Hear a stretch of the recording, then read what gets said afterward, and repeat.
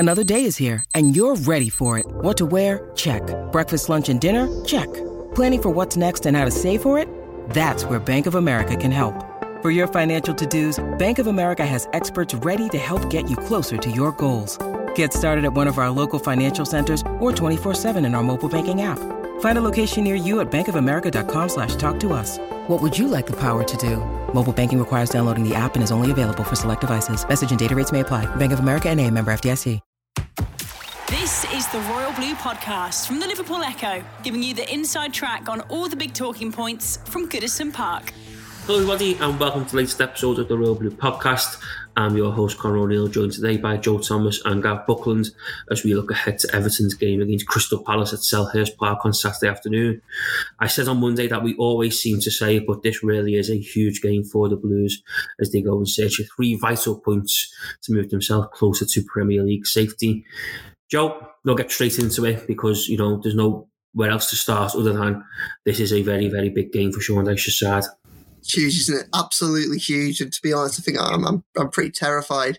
After having seen those last 2 performances from Everton, I think obviously I know that there are other circumstances that affect things like Dominic Calvert-Lewin's injury, Doucouré's suspension, and some of the other injuries and issues and things like that, which are going to still be a factor for this week, some of them.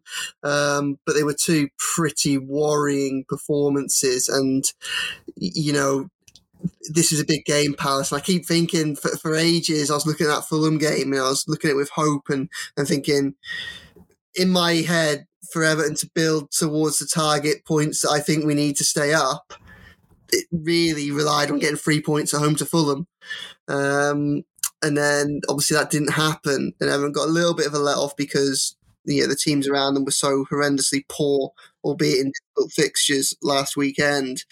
But they're just not going to get that many second chances, I don't think. All right, Nottingham Forest and Leicester on terrible slides and Leeds all having 1, 3 and 6 and look to be on the brink of getting out of it, back in trouble. But again, Everton need to get points on the board and this is a difficult fixture, but it looks like one of the better opportunities to get points on the board early, given some of the other games coming up. So it really, really is a big game. And I keep trying to talk myself down from the ledge on that, but I can't really find any excuses for anything other than the very least they need a performance that suggests that they're all on the same page and working towards the same goal and a bit of more fight and determination, coordination and organisation we've perhaps seen over the last 2 games. Gavin, Joe used the word terrified there to describe how he's feeling ahead of tomorrow's game. I think the big reason why there's a lot of doom and gloom and a lot of fear around Evertonians is simply how bad last weekend's performance was against Fulham because, like Joe said there, for a game that Everton simply needed to win and it was a game that they would have won, it would have moved them a step closer to safety. The performance Sean Dyche's side put in was nowhere near good enough. Yeah, absolutely. We spoke about that on Monday, didn't we? I think terrified is it's an interesting word, isn't it? Really, it's probably true.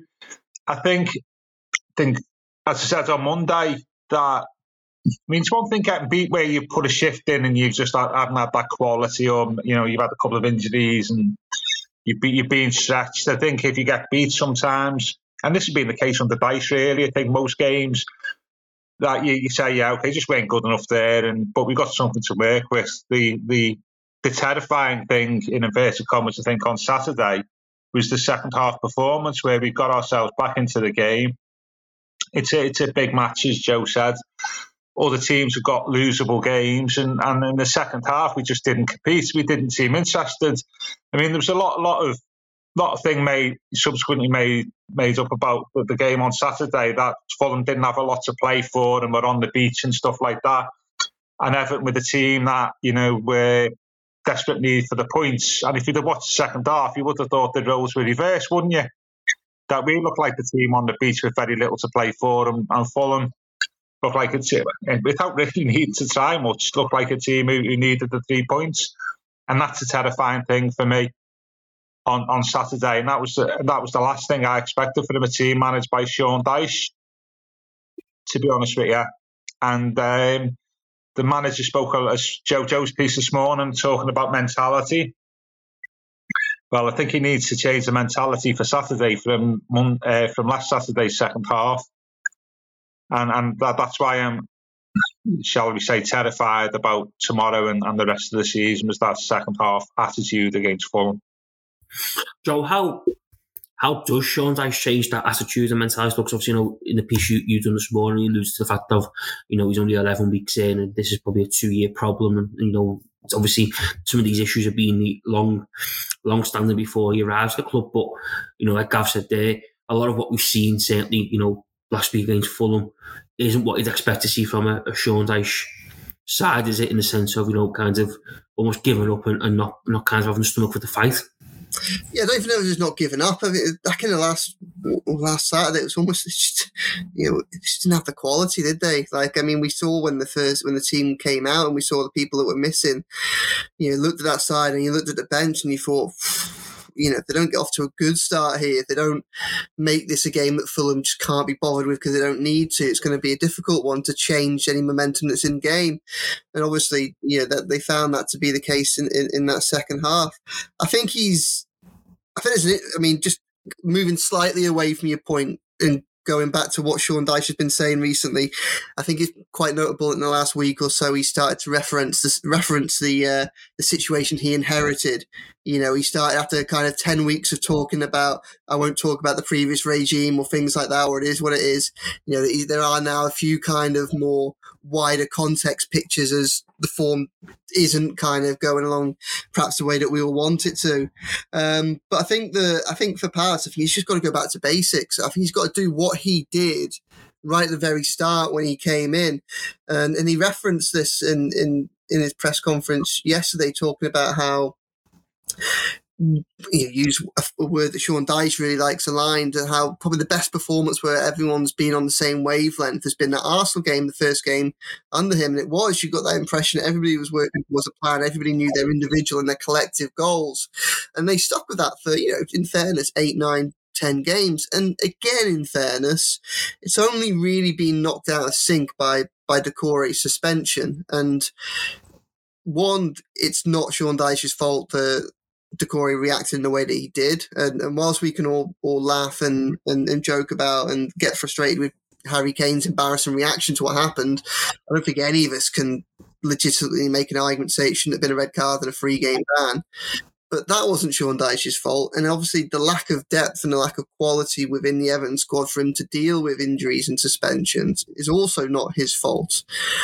But he's got to find a way of dealing with it. And I think for Palace, I think that goes back to the 4-5-1, back to the game plan that seemed to be the easiest one for this group of players to competently work on.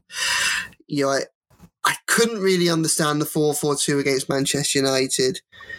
I then certainly couldn't understand persisting with that against Fulham. I think it would be bizarre in the least if he was to go against that tomorrow, bearing in mind that he had to change it again after half an hour against Fulham. I mean, surely that gave him everything that he needed to know to say that 4-4-2 should just go in the bin and stay there until he can perhaps, relook at the squad in the summer, when in the transfer market and start to mould it in his own shape. But it's got to be 4-5-1, and it's got to just be. Obviously, Coleman's not going to be involved. We know that. I think he's got to put Patterson. He's got to put a right back at right back. And I think Godfrey's had 2 poor games on either side of the defence in a minute, and that's fair enough when you haven't got the players around you to kind of accommodate. But I know Patterson's young. I know he's experienced. I know he's inexperienced. I know he's come back from injury. But he started the season well at right back. He has had games. He played in the derby at home really well at right back. He's had some very good games there. And at some point, Dyche is going to have to start perhaps showing a little bit more faith and trust in some of the players that he hasn't chosen to put it in yet. And that's also going to go in the midfield because 4-5-1, probably trusting, I'd go with James Garner in the centre midfield, I think, and go down that way. And all right, it might be, the problem without Doucouré is Everton don't have somebody else that can perhaps link midfield to attack. But, obviously winning games is important, but staying in them is important. And Everton haven't really stayed in the last 2 games. I know that they last until 70 minutes, only 1-0 at Old Trafford, okay. But really, it could have been 5-0 by that point. And Fulham, the minute in that second half, it looked like Fulham wanted to win that game. Everton couldn't get anywhere near them. A point isn't the worst result at Palace, or at least setting up the foundation to be difficult to beat, stay competitive, and then see what they can get from the game, with 25 minutes to go. I think that's got to be the setup. I don't think you can go out there going all guns blazing 4-4-2, trying to win, trying to play more players out of position, trying to be more experimental. I don't think you can do that tomorrow. Gav, we are going to come on to team selection and team thoughts looking ahead to tomorrow's game. But just to go back to your point, Joe, picked up on there in terms of Arsenal and Sean Dyche, that's like the game where everything kind of come together. How much is the worry at the minute that the kind of new manager bounce has disappeared and almost old habits have crept back in, and this is the team ultimately that got Frank Lampard sacked? When you need mealtime inspiration, it's worth shopping Kroger, where you'll find over 30,000 mouth-watering choices that excite your inner foodie. And no matter what tasty choice you make, you'll enjoy our everyday low prices, plus extra ways to save, like digital coupons worth over $600 each week. You can also save up to $1 off per gallon at the pump with fuel points. More savings and more inspiring flavors make shopping Kroger worth it every time. Kroger, fresh for everyone. Fuel restrictions apply. Well, I think we'll have a better idea tomorrow, won't we, really? I think if you see tomorrow when we go back to the attitude you've seen largely under Dyche, albeit Joe said, I've had a lack of quality, then I think you'd say that, there was an aberration the second half against Fulham, really. And what disappoints me about Fulham, worth saying is we played well for 15 minutes, didn't we, before half-time? And then it was that we stepped off the edge of a cliff, didn't we, in the second half? That was the disappointing thing for me. So I think we'll find out tomorrow. We'll probably find out within the first 15 minutes tomorrow. And I do think I agree totally what Joe's saying. And what everybody said this week is, why are we playing 4-4-2? We play 4-5-1 all day long with that team, and that's the thing that's worked for Dyche. And I was thinking this week about. And I looked it up, that when we got Dyche, we have this vision, don't we, of Dyche at Burnley being like, in a relegation fight, keeping Burnley up against the odds every season and stuff like that. And apart from his first year, which was 14-15, which was always going to go down because they were, criminally under-resourced and stuff, is he never really had a relegation fight with Burnley at this stage of the season. His skill was keeping Burnley outside the top 3 all season. I mean, he got them into Europe one year. I think there was another mid-table finish. So if you have a look, he wasn't really in a relegation fight in the midst of one like he is now with Everton, with Burnley. I know he finished last season before the end of the season, before the end of the campaign. So in some respects, this is new territory for Dyche at this stage of the campaign.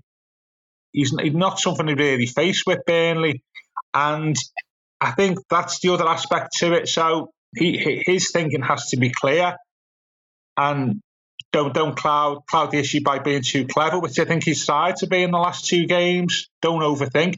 Go back to your tried and trusted formation that's worked for you, and that's obviously 4-5-1. And I think, and within that, I play Gray as the striker, because I think for him, and we spoke about this last Friday, Joe, didn't we, that he possibly doesn't trust Gray out wide. Well, we know he doesn't trust Gray out wide. So if you're going to play him up top. So for Dyche, for me, get back to 4-5-1, get the basics right. I think you'll get better support for Garner in the middle of the pitch, and hopefully we won't see what we saw against the second half against Fulham last week. The players in the right positions, I think, for him. And then take it from there. But we'll see in the opening 10-15 minutes tomorrow against Palace whether last week's second half was just an aberration, really, rather than sort of the new manager bounce disappearing.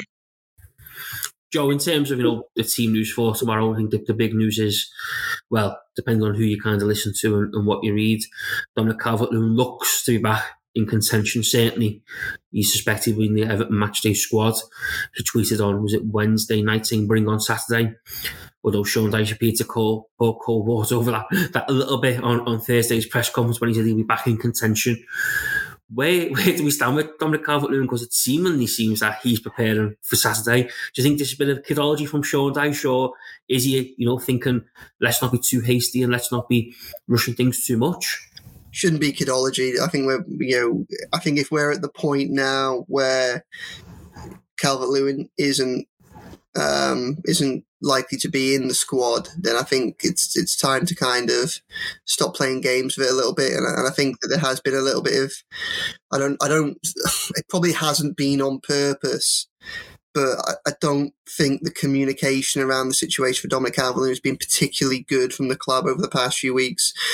We have had 10 weeks of will he, won't he from Sean Dyche. Okay, after 2 or 3 weeks it got boring, but it's the biggest issue on every Everton fan's mind at the minute, so it's always going to keep on coming up. And it kind of reached an impasse where it was almost like a score draw, where everyone just knew that Dyche wasn't going to really say much about it, so kind of just moved on. And then, before the Man United game, you had the club the Friday before, you had the club on its Twitter account tweeting pictures of Dominic Calvert-Lewin and that, and kind of obviously positive, and 24 hours before a game, and amid rumours that he's getting back to fitness. So I think people start to think, oh, maybe he might be involved, and he wasn't in the squad at all. So you're thinking that's a bit of a weird juxtaposition of the tweets with the squad that then comes out. And then that whole thing was again repeated for Brentford for a second week, where you had lots of pictures of Dominic Calvert-Lewin and positive noises. And I think there was genuine, it was surprising in the press room when he wasn't on the bench last week. I thought I think we all can understand that it's going to take a while for him to get up to match sharpness. And it's been very clear that Sean Dyche values people being at 110% before he wants to put them on the pitch, or for certainly to start. So, whether or not Calvert-Lewin would ever come straight into a starting lineup is probably in doubt. But when he wasn't involved last week after going through the same rigmarole, then that did feel a little bit deflating. And I think that it's important to note that Sean Dyche, in the post-match press conference after Fulham, it was in response to me that Sean Dyche brought up Dominic Calvert-Lewin, and he did that in the context of I'd been asking about Onana and his injury and Coleman and his injury, and this was Dyche, who for 10 weeks has been saying Calvert-Lewin's not the story, stop focusing on him. He brought Calvert-Lewin into the conversation, say he's going to be in contention for next week if he has a good week. So, I just think that if we end up in a situation where that doesn't transpire to be the case, then I just think it's really poor form. I think you can kind of maybe put that the last 10 days down to the last 2 games, maybe give the benefit of doubt and just say a little bit of mixed messaging, a little bit of confusion, a little bit of, is he 95% and we want him to get 98% and he's there or thereabouts. Interesting that last week at the game, he was in the director's box, Amadou Onana. Well, Amadou Onana came in and he was fully dressed in, civilian clothes, normal clothes, as if it looked like he was never going to be part of the match day picture. Dominic Calvert-Lewin came in training gear, essentially. So you wonder if there was a bit of a question mark all the way up to the day of the game and the morning of the game, and it was a last minute call, which again would at least bode well for this week. But I just think that serious questions probably need to be asked about some of the messaging that's coming out from Dyche and the club if Calvert-Lewin wasn't to be involved tomorrow. I think that'd be a real concern. I think at that point you kind of have to start saying, look, you're being a little bit too evasive here. Especially if he is tweeting Calvert-Lewin himself saying bring on Saturday. Exactly. I mean, that's what I mentioned. Even Calvert-Lewin seems to be kind of, gearing up for a return as well. So confirming his return, essentially, That's it. And we accept that these things aren't, because they aren't science, they are science. Of course it's science, but getting someone up to peak physical condition is a very, very difficult thing to do. And it's going to be, and for someone that's been out for so long with injuries, there's going to be a lot of trepidation about when the right time to throw him in. And that, it's perfectly justified that they might get up to a game day and they might think that, okay, just pull out the last minute because we're not quite 100%. But while those concerns remain, maybe don't kind of seem to be pointing everyone towards the promised return of probably the only person in the squad that can really make a huge difference to helping Everton get out of the situation that they're in at the moment. Gav, in terms of Calvert-Lewin. Obviously, there's been a lot of debate around his return. Do you always think now they're in a position where if he's 95% fit, they've just got to take the gamble and put him back in because time's running out? Essentially, there's 7 games to go. They can't wait forever almost and get him in, the perfect ideal help, because the position they find themselves in, they need help and they need it now. Yeah, I can just say, by the way, this is quality podcast when you hear where it's like juxtaposition during the conversation. Also, Joe, I like your previous, your experience of a crime reports coming to the fore, that you're clocking what people are wearing in the director's box about whether they were in with the shouts, So we'll all be looking at what Calvert-Lewin's wearing when he gets off the coach tomorrow, won't we now? But that's true, isn't it? There's something to that. Yeah, I don't think we won't be 100% between now and the end of the season, will he, really? But you don't want to get to the end.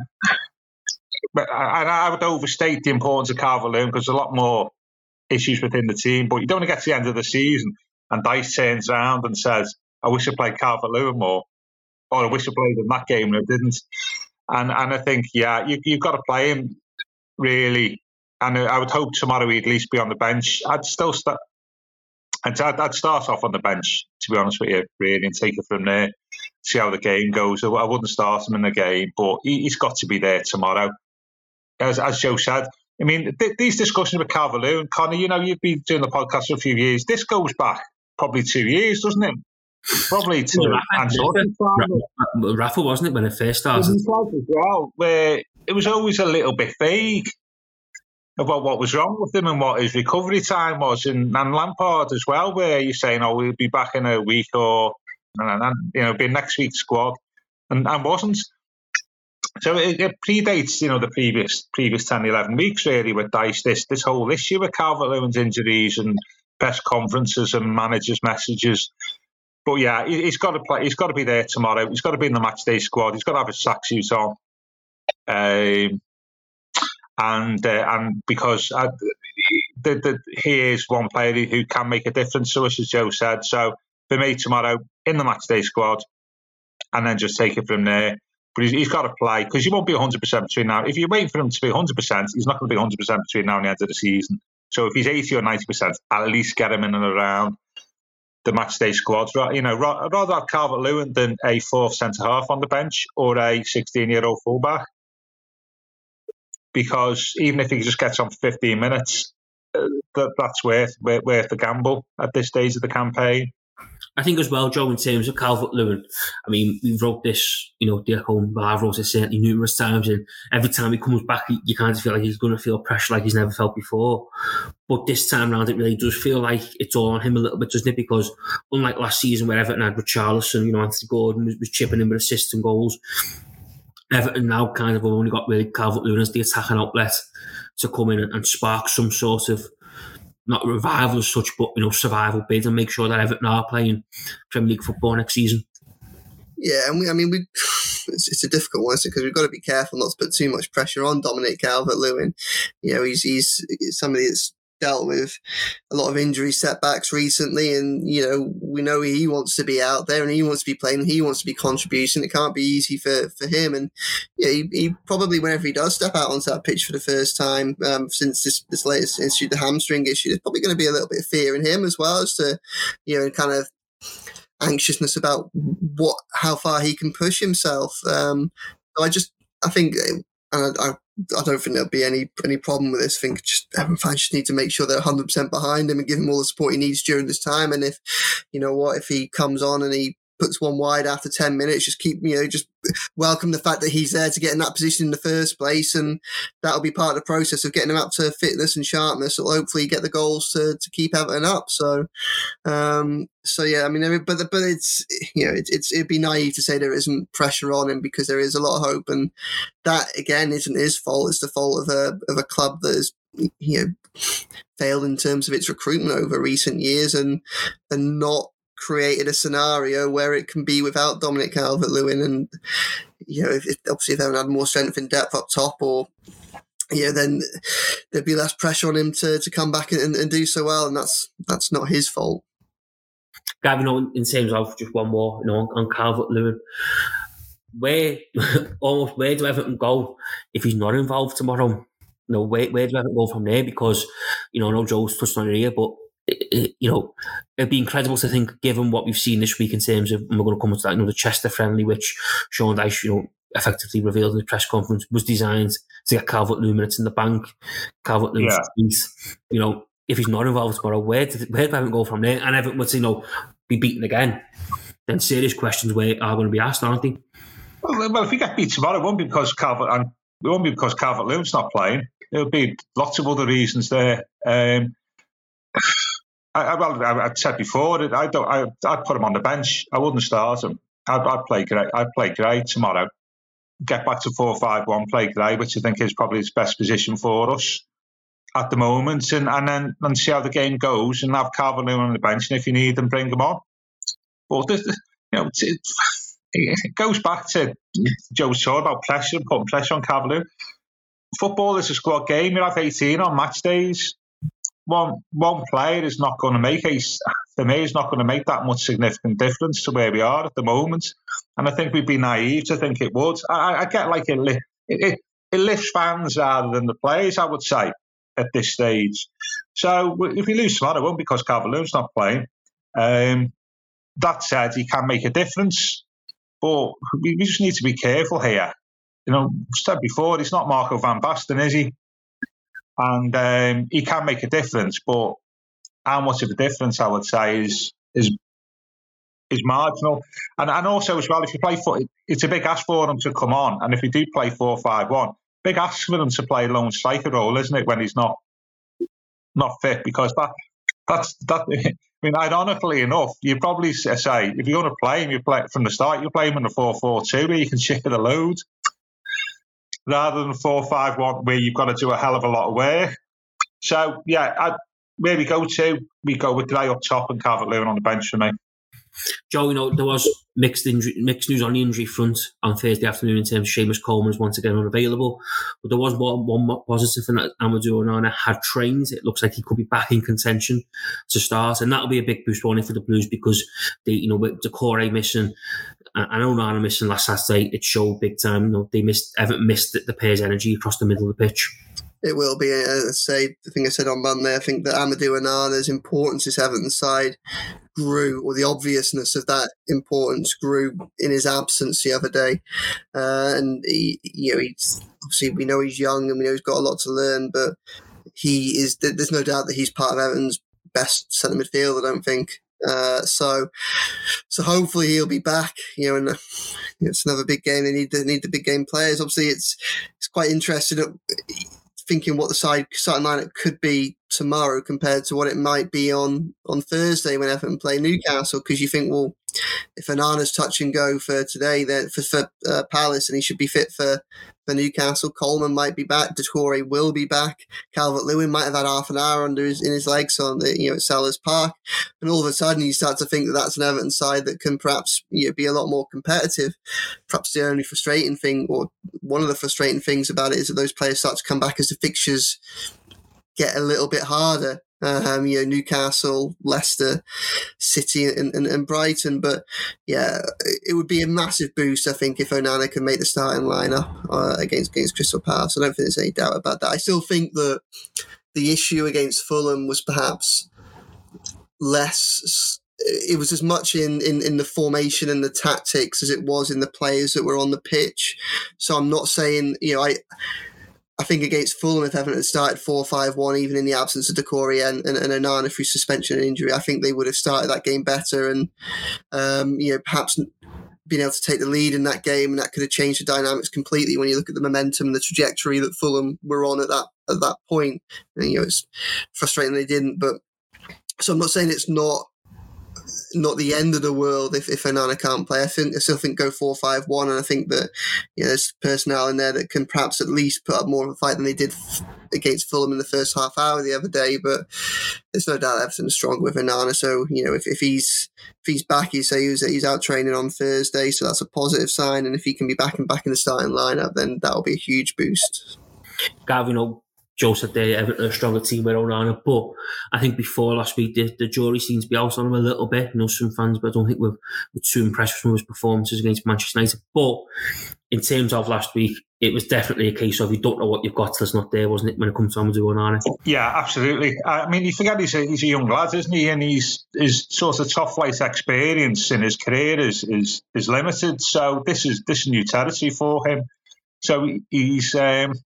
I'm using a Grand National sort of analogy like the week late, but he's lasted the pace well, hasn't he, really, in those circumstances, in a high pressurised league and the struggling teams. I'm convinced he's been carrying a knock for a month or so, to be honest with you. And I think Dyche may have denied it, but I think he's been carrying a knock.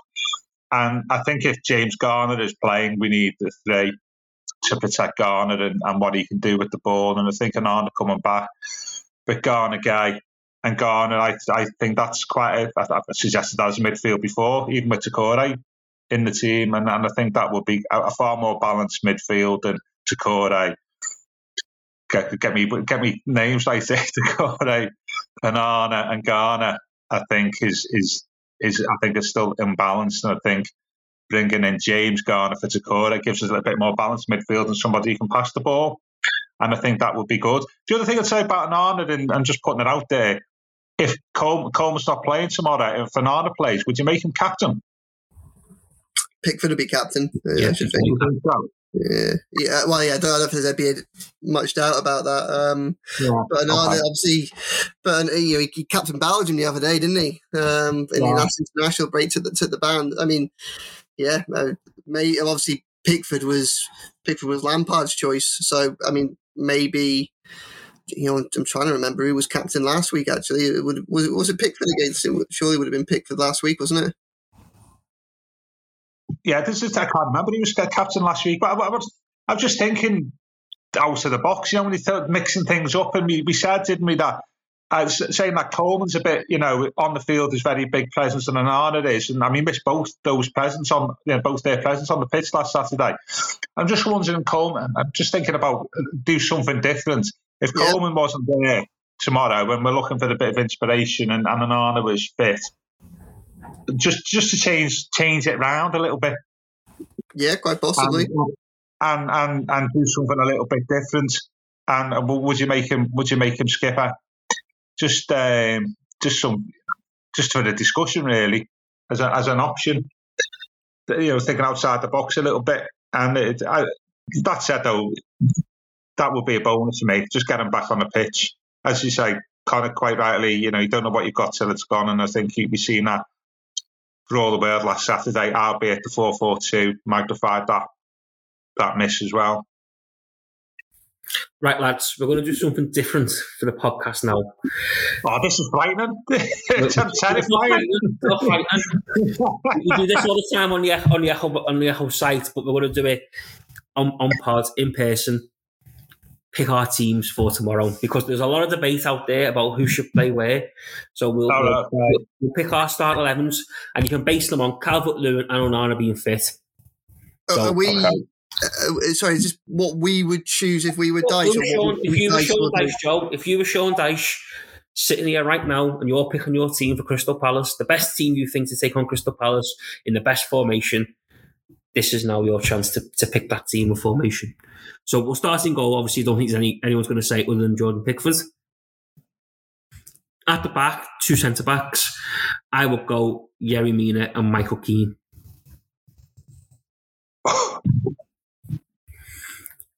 Joe? Yeah. You've got to explain the absence of Tarkowski, surely. Well, I didn't think he was very good last week. I thought he looked a little bit, he ran ragged a little bit. And I think Yerry Mina is the best centre-back at the club and always has been. Just obviously fitness issues have always prevented him showcasing his true talent. And I think he's sat on the bench for far too long now. And I think it's time for a freshen up at the back. I didn't think Michael Keane was as bad as what people thought out last week. Yeah, he kind of didn't cover him, wasn't great, but I thought Tarkowski was at fault for at least 2 goals.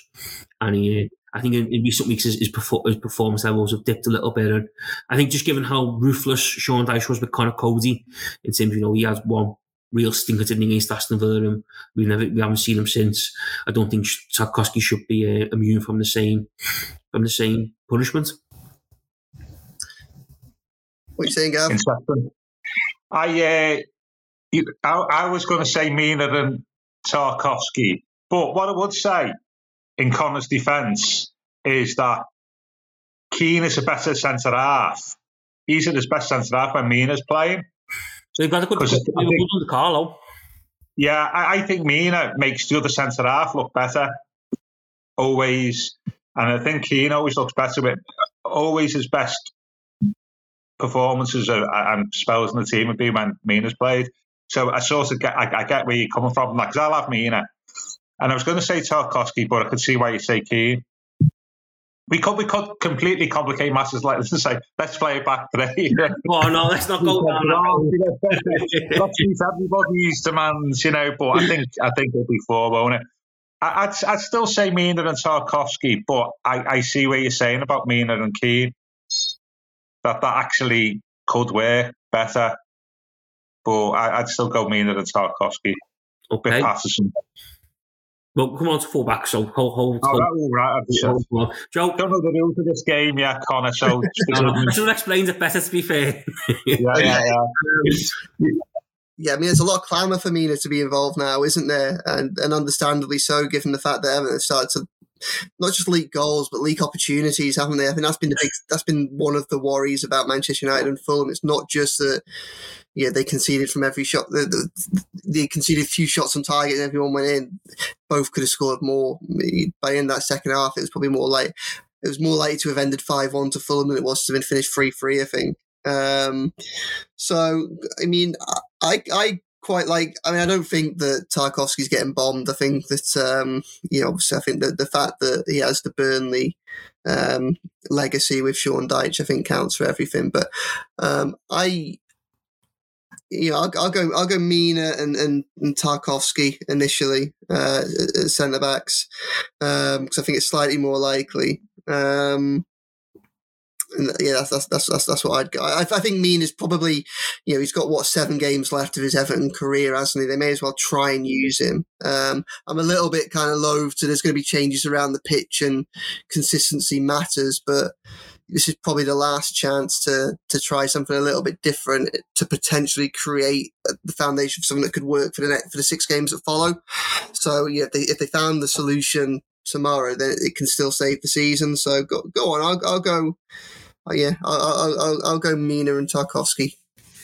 So fullbacks, I think it'll be Nathan Patterson at right back, simply because he's a right back and he's got to, like Joe said earlier, go back to basics and just play a right back at right back. And I think if he snubs him again, it's an indication that he clearly doesn't really fancy him. And Mikalenko probably picks himself at left back, despite not covering himself in glory last weekend, on the simple fact of Godfrey has had, 2 stingers on the bounce essentially, and moving Vinagre now for the season, there's no one else to go there.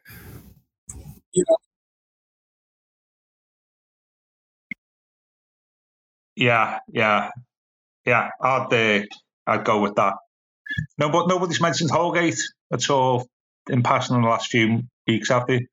We assume that he's just not in the thinking. He's not in the starting lineup, is he? I think he's fit, and where Dyche has experimented with him, it's a defensive centre midfielder, isn't it? So yeah, he came on at Arsenal, didn't he? I think. I think those are the 2 fullbacks. Well, I think though you raise an interesting point there, though, Gav, because if Holgate gets the nod at right back over Patterson, what does that say again? Because you can't really. Because I said last week about Godfrey coming in and playing at right back, and it was kind of you kind of got to stick with Patterson because he's the natural right back, but Godfrey was the one giving the nod, wasn't he, over him? Yeah, I think it goes back to fitness, doesn't it? And this whole Dyche thing about I think he requires a certain level of fitness of players, doesn't he? Quite obviously, and is not prepared to play players who are not near to full fitness. And I just wondering what Patterson's fitness is at the moment, but I think you've got to play him. I think if you brought him on last week, you got to play him on Saturday. I wouldn't have a problem there. And he was good at the start of the season, to be honest with you. I thought he was one of our better players. of the pitch. So I'm going to go 4-5-1. So my three central midfielders will be Amadou Onana, James Garner, and Alex Iwobi. I think Idrissa Gana Gueye needs to come up the team. I think he's struggled for a while now, and I think them three, just a bit of pace, a bit of energy, and a little bit of something different is what Everton needs in the middle of the pitch right now. Joe? I'm keeping Idrissa Gueye, and I'm having Gueye, Garner, and Onana in my centre midfield.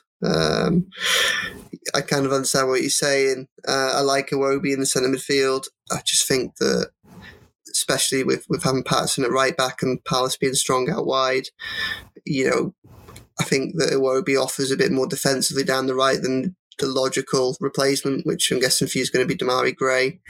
And he's got good distribution as well. And if we're going to end up in a situation where Calvert-Lewin could be probably coming onto the pitch, it makes sense to have him out wide as well. Gav? See why you've invented this game, Connor, with your team selection, to be fair. Putting Iwobi in and stopping Tarkowski. I've given the game away here, haven't I? I said my three will be Garner, Gueye, Garner and Onana, because I think that's our best balance today. But I see where you're coming from with the Iwobi to a degree. Bit more creativity through the middle. But I think that our best balance today is the three I've put in, to be honest with you, at the moment. With slight worries about Garner, Gueye, to be honest with you.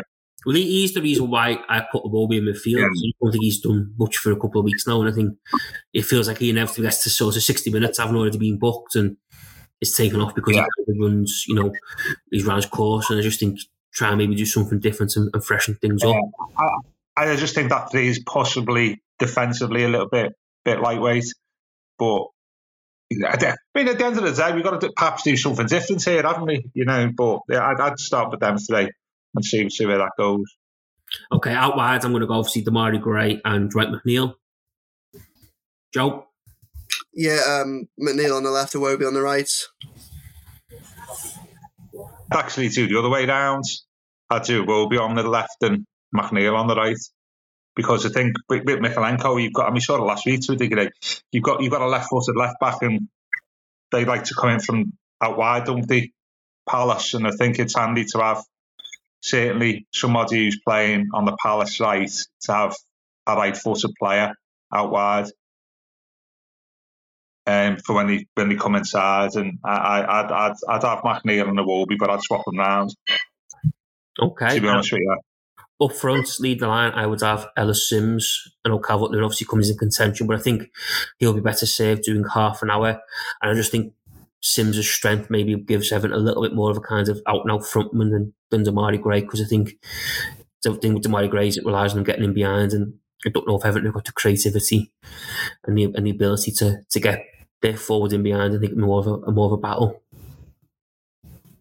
Gav, I can see you're edging to come in, so I'll go to you before going to Joe. No, because I was just thinking that considering we've got a relatively small squad, and that's what we've been complaining about all season, the lack of options. It's not exactly like a great consistency in our team selection here, which shows, like, sure, Dyche would say, these are the problems facing as the manager in terms of the squad I've inherited. So in some respects, we've just proven what a difficult job it is managing Everton. We've lost Gav. A weird diversification of opinion when we've only got 14 players to pick from, both in terms of personnel and formation. So yeah, I would have put Ellis Sims. I've given the game I play Gray up front, because I think that's his best position. That's what's worked for Dyche. So Gray for me, and Sims and Calvert-Lewin on the bench. Yeah, great for me as well. I think Dyche has tried all of his potential attackers up top by themselves, and if we're sticking with 4-5-1, Gray's been the most effective by some distance. So you're not going to ask us to pick a subs bench, Connor, because we could be here for another hour based on the last 15 minutes. No subs bench. I think we our depth of knowledge of the under-18s and under-23s would be called into action if we were naming up the subs bench. But we're all agreed that Calvert-Lewin should be on the subs bench. Oh yeah. Yeah. Okay. He's got to be. Yeah. You've got to get him on, I think, for at least half an hour, 20 minutes. No matter what the score is at that point, you've got to try and get him on the pitch to get some game time in him. In the hope of perhaps using that because I think that's what you've got to be looking at now, is try and get him in a position to start against Newcastle. So we've all picked 3 completely different teams, then, haven't we? I think, to be honest with you. But the only thing we are in agreement on is 4-5-1 over 4-4-2. So if anyone is listening, the message is a clear one. Before we go, gents, of course, we like to keep to tradition on the Royal Blue podcast, as well as some new inventions, and it is time for some predictions. When it comes to predicting Everton results this year, I think you've got more chance of picking lottery numbers than predicting what Everton are going to do. Gav, I'll start with you, because after last weekend's prediction ahead of Fulham, when you were this afternoon, and it turned out to be are you hoping role reverse? It won't surprise you after forecasting Everton 3-0 home win against Fulham. My horse, the Grand National, fell at the second defence. So and he did I was consistent. I think before I talk about the results, it's worth saying that the problem with this Fulham defeat last week was I get all the teams got beat, but we'll see the damage of that defeat this weekend, won't we, in the fixtures midweek, because there's a lot of teams playing each other in and around the bottom, aren't they? Leicester play Wolves, don't they? Bournemouth play West Ham, don't they? During the week, Bournemouth play Southampton. I think Leicester play Leeds, don't they, on Tuesday? Yeah. The only one I think is go to Anfield is the one tomorrow, where we suspect. Yeah. So we're going to see the damaging effects of the Fulham result, not last weekend, but this weekend and midweek. So that's the terrifying thing for me, going back to the original question. But having said that, I'm never, ever going to pick Everton to win 3-0 ever again, even if it's top of the table. I'm going to go for a hard end, and I think it could be useful 1-1 draw, and a point would not be the worst result for us tomorrow. But I'm more interested in the performance. That you spoke about mentality and new manager bounce and stuff like that. What I want to see tomorrow is commitment, hard work, the sort of things that Bryce had in his first 9 or 10 weeks here. And if we do that, I think we can get a 1-1 draw. Yeah, I go on 1 each as well. I think if we can get 1 each, Dominic Calvert-Lewin gets half an hour on the pitch and comes through it unscathed, I think that's a positive day, I think. I am going to go for a 2-1 win for the Blues. I think the away day hoodoo will come to an end, and I think we will be celebrating come 5 o'clock. I can see that. Also, you get Connor as a Yerry mean a winner, and you've got a full house, haven't you, really? More a Yerry Mina equaliser and a Michael Keane winner. Oh, even better, yeah. But then, has been known. Well, as we saw, he's the best finisher at the club, Gav. You can't argue with the facts. Yeah. He's the best finisher at the club. Get that. But gents, thank you very much for joining me today. I think we've chewed the fat enough over all things Everton, but we will of course be back on Monday to look back on Everton's visit to Selhurst Park, and of course look ahead to Thursday night's game against Newcastle United at Goodison Park. But for today, thank you very much for listening to the Royal Blue Podcast. You've been listening to the Royal Blue Podcast from the Liverpool Echo.